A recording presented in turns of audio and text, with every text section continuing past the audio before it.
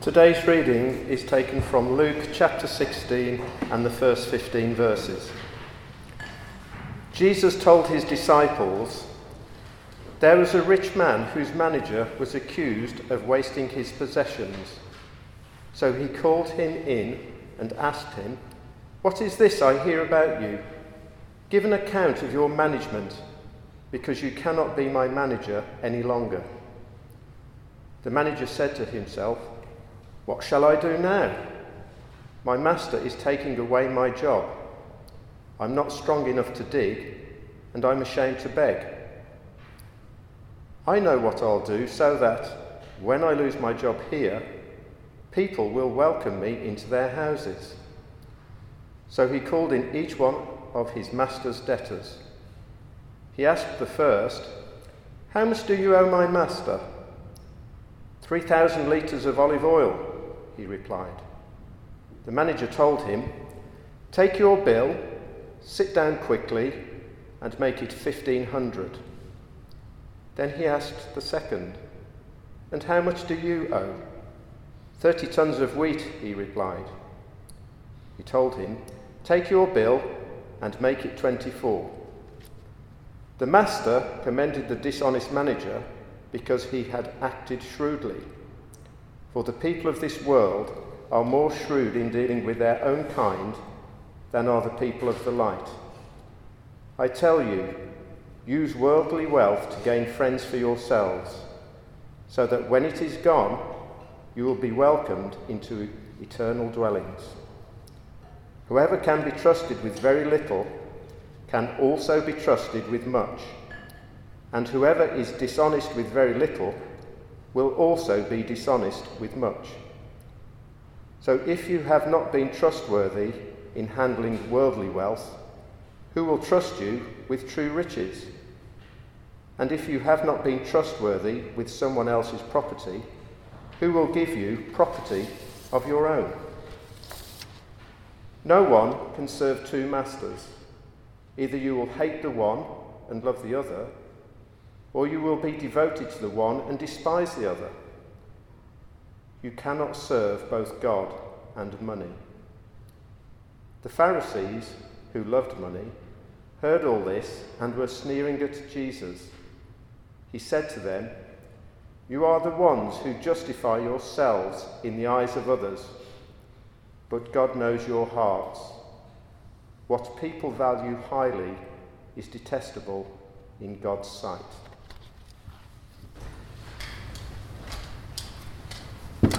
Thanks so much, Steve, and it's great to have you with us if you joined us at the start of the service. So while I was preparing this talk, I opened up a commentary on this passage, and here is how it began. This is notoriously one of the most difficult parables to interpret. So if you weren't sure what it was all about when Steve was reading it out just now, then don't worry, you are not the first person to have had that thought. So in light of that, let's pray for God's help as we begin. Heavenly Father, thank you for this part of Jesus' teaching and the opportunity to look at it now. Please help me as I speak and be with us all as we listen to what you would teach us through it. In Jesus' name we pray. Amen.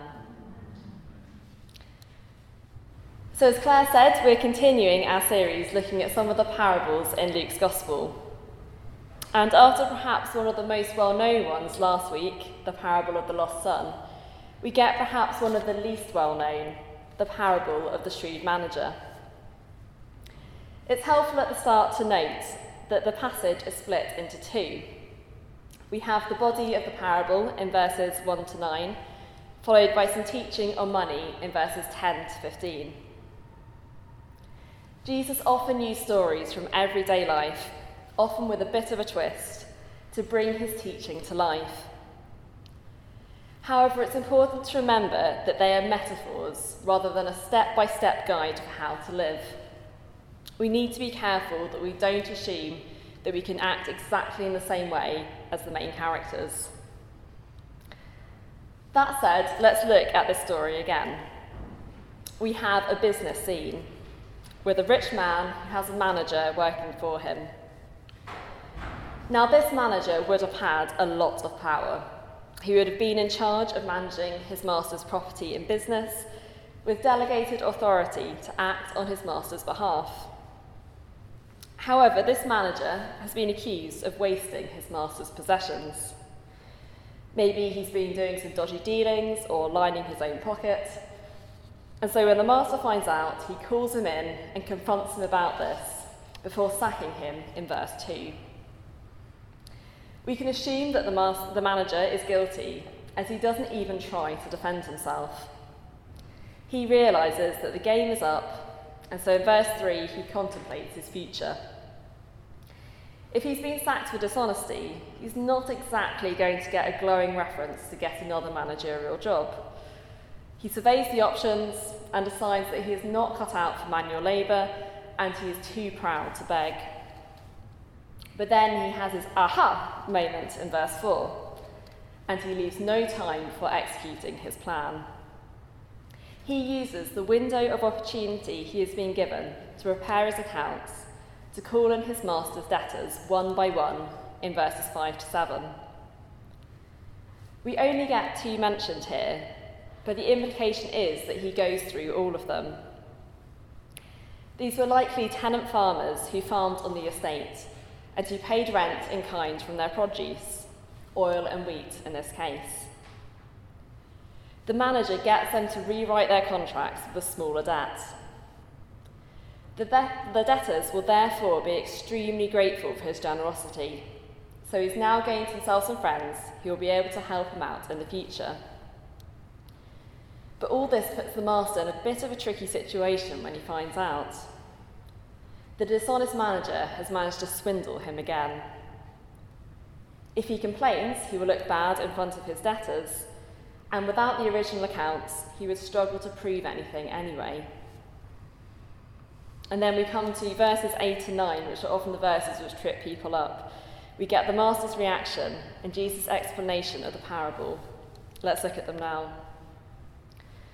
The master commended the dishonest manager because he had acted shrewdly. For the people of this world are more shrewd in dealing with their own kind than are the people of the light. I tell you, use worldly wealth to gain friends for yourselves, so that when it is gone, you'll be welcomed into eternal dwellings. The master commends the dishonest manager, but importantly, he's commending him for acting shrewdly, not because he acted dishonestly. The dictionary definition of being shrewd is having a clear understanding and good judgment of a situation, resulting in an advantage. The manager assessed the situation well, acted accordingly, and ended up in an advantageous position. It is acting shrewdly that Jesus is commending to his disciples, the people of the light he is addressing the parable to. He is not encouraging them to get involved in dodgy business dealings, but instead to act shrewdly. And so this lunchtime, we're going to focus on 2 lessons from this parable and the following teaching on money that I think Jesus wants us to learn about acting shrewdly. And the first is to act now in light of the future, looking particularly at verses 1 to 9. The manager recognises the crisis that is coming. He is very aware that he is losing his job and his livelihood, and that he needs to do something to safeguard his future. So he acts accordingly and uses the resources at his disposal to ensure that his future is secure. Rather than hanging around moping, he uses the window of opportunity he has been given to make himself some friends who will be able to help him out when times get tough. He invests in his future now. I wonder, do you ever think about the future? Or are you so focused on the here and now? Or to put it another way, what are you investing in? Is it all about getting security through money? Making sure our money is stored up somewhere with a decent interest rate? But actually, no matter how secure an investment, No matter how financially savvy we are, our wealth will let us down. Financial crashes happen. We could lose our job or our seat at the next election. And even if we manage to navigate the financial ups and downs of our lives and end up retiring happily with a house and a good pension pot, that will still not give us ultimate security. The reality is that ultimately we will die, and we cannot take our money and material possessions with us. Whether we are rich or poor, we all die in the end. I don't know whether you've ever been to see the Sutton Hoo exhibit in the British Museum, or even better, the actual Sutton Hoo site in Suffolk. In 1939, the amateur archaeologist Basil Brown discovered the richest intact early medieval grave in Europe. It was a spectacular 27-metre long ship with a burial chamber full of treasures, no doubt belonging to an Anglo-Saxon king. He clearly died extremely wealthy, but the stark reality is that those riches are of absolutely no use to him now. Instead, they can now be found in glass cases in a museum. Returning to our parable, the manager recognises that his income is about to run out, and so he uses the resources he has now to pay forwards into the future. Jesus is making the point that if the people of this world, including the dishonest manager, are able to be shrewd and to think of the future, how much more should we, particularly when we have an eternal perspective? As Jesus says in verse 9, we should use our worldly wealth, our money, possessions, resources, status, and so on, to gain friends for yourselves, so that when it is gone, you will be welcomed into eternal dwellings. We'll come back to exactly what the end of verse 9 means a bit later on, but for now, it is important that we act in light of the future, which means we will need to learn to invest well. And so we move on to our second lesson from the parable, which you get in Jesus' accompanying teaching in verses 10 to 13. That we should invest wisely to serve our true master. Jesus expands this into some teaching for his disciples on money. When we get a master in a parable, the master often represents God. And the word for manager could also be translated as steward. He is someone who is managing or stewarding someone else's possessions. And so we should see ourselves in the manager. We are all stewards of the resources that God has given us. And like the manager, we should invest wisely in our future. But rather than serving ourselves, as the manager in the parable does, we should be serving God. We can only have one master. Jesus makes that clear in verse 13. No one can serve two masters. Either you will hate the one and love the other, or you will be devoted to the one and despise the other. You cannot serve both God and money. We might like to think that we are autonomous people, but we all actually serve someone or something. Now today there are plenty of people who have more than one job and so more than one boss, but in Jesus' day, a servant was totally committed to one household. They would live there. They would almost be like one of the family. In that context, it is obvious that you can't serve two masters. Think of period dramas like Downton Abbey. There's a whole world of servants below stairs who are dedicated to the Crawley family.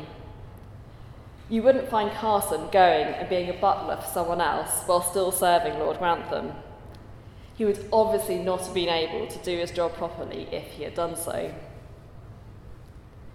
So Jesus is right when he says that we have to choose God or money. The word used for money here is mammon in the Greek. It doesn't just refer to cold hard cash, but anything we have contributing to wealth. So yes, the amount that's in our bank account, but also our property, our pension pot and other investments, our possessions. Jesus is saying that we cannot serve both God and money. We cannot chase after making ourselves as wealthy or as secure as possible while still pretending that we are serving God. It will just eat us alive. After all, our wealth is not our own. We like to think that it is, that we have worked for it and that it is ours. And yes, we might have worked hard and made some good decisions along the way, but can we really take all of the credit? The reality is that our wealth is largely down to forces outside of our control. The time and place we were born, the opportunities available to us, our innate talents, even our health. If you had been born a subsistence farmer in sub-Saharan Africa, you might still work incredibly hard, but not have the same wealth to show for it. Instead, the Bible is clear that everything we have belongs to God. As the psalmist says in Psalm 24, "The earth is the Lord's and everything in it." And returning to our passage, verses 10 to 12 recognise that what we have has been given to us on trust, and it is our job to be faithful. So Jesus says, "Whoever can be trusted with very little can also be trusted with much, and whoever is dishonest with very little will also be dishonest with much. So if you have not been trustworthy in handling worldly wealth, who will trust you with true riches? And if you have not been trustworthy with someone else's property, who will give you property of your own?" We know that the manager has been dishonest. Our challenge is to instead be trustworthy. This will mean investing in the future, using our wealth and possessions in such a way that it serves and honours God. Our worldly wealth will run out. Serving it is ultimately a waste of time. If we use it to serve God, however, we will be investing in something that will last beyond our death into eternity. That is what Jesus is getting at in verse 9. Using our wealth to serve God will mean that we gain friends who will welcome us into eternal dwellings. This obviously doesn't mean that we buy ourselves friends or buy our way into heaven. Rather, we should be investing in a future like that seen in the 3 parables which come immediately before this one, where the lost are found. Using our wealth to enable people to come to know Jesus and building his kingdom through sharing his love with others will mean we are investing in something that will last. When we die, we will not be able to take our money with us. But when the new creation comes, if we have invested well, we will get to see the fruits of our work. We will be welcomed there by people who have come into the kingdom of God because of our investment in sharing the gospel with them. We will be welcomed into God's arms as a good and faithful servant. Our choice now is whether or not we use our money and possessions in service of God and get to invest them in this future. We will never do this perfectly, but are still saved through faith in Jesus Christ, the only one who fully served God rather than his own interests. But having a relationship with Jesus will inevitably influence how we spend our money and who we serve. As we draw to a close, how will we respond? We get one response from the Pharisees, who have been listening in verses 14 to 15. They loved money, and they sneer at Jesus. They think that they can serve both God and money. And there will be many people in our culture who will sneer at the idea that you would not serve yourself in the pursuit of money. But Jesus' challenge to the Pharisees in verse 15 is that God knows their hearts, and he knows ours too. Will we serve God or money? Are we investing in our eternal future? Or are we so caught up in the here and now that we miss the opportunity to build something that will last? We need to remember that our true Master is a loving and faithful Father in whom true riches are found. If we are a Christian, is it time that we re-evaluated what it is that we are actually living for? Are we being faithful with what God has entrusted to us? And if you're here and aren't a follower of Jesus, let me ask you, are you thinking about the future? Do you really think that money and wealth will give you the meaning and fulfillment we all truly desire? Let me encourage you to look to Jesus, the one in whom true riches are found. Let's pray to finish. Heavenly Father, thank you that you are a good and faithful God who gives us true riches and a sure and certain hope for the future through Jesus Christ. Thank you for the money and possessions you have entrusted to us. Please help us to use them wisely and faithfully in service of you and your kingdom, so that we will build something with them that will last. In Jesus' name we pray. Amen.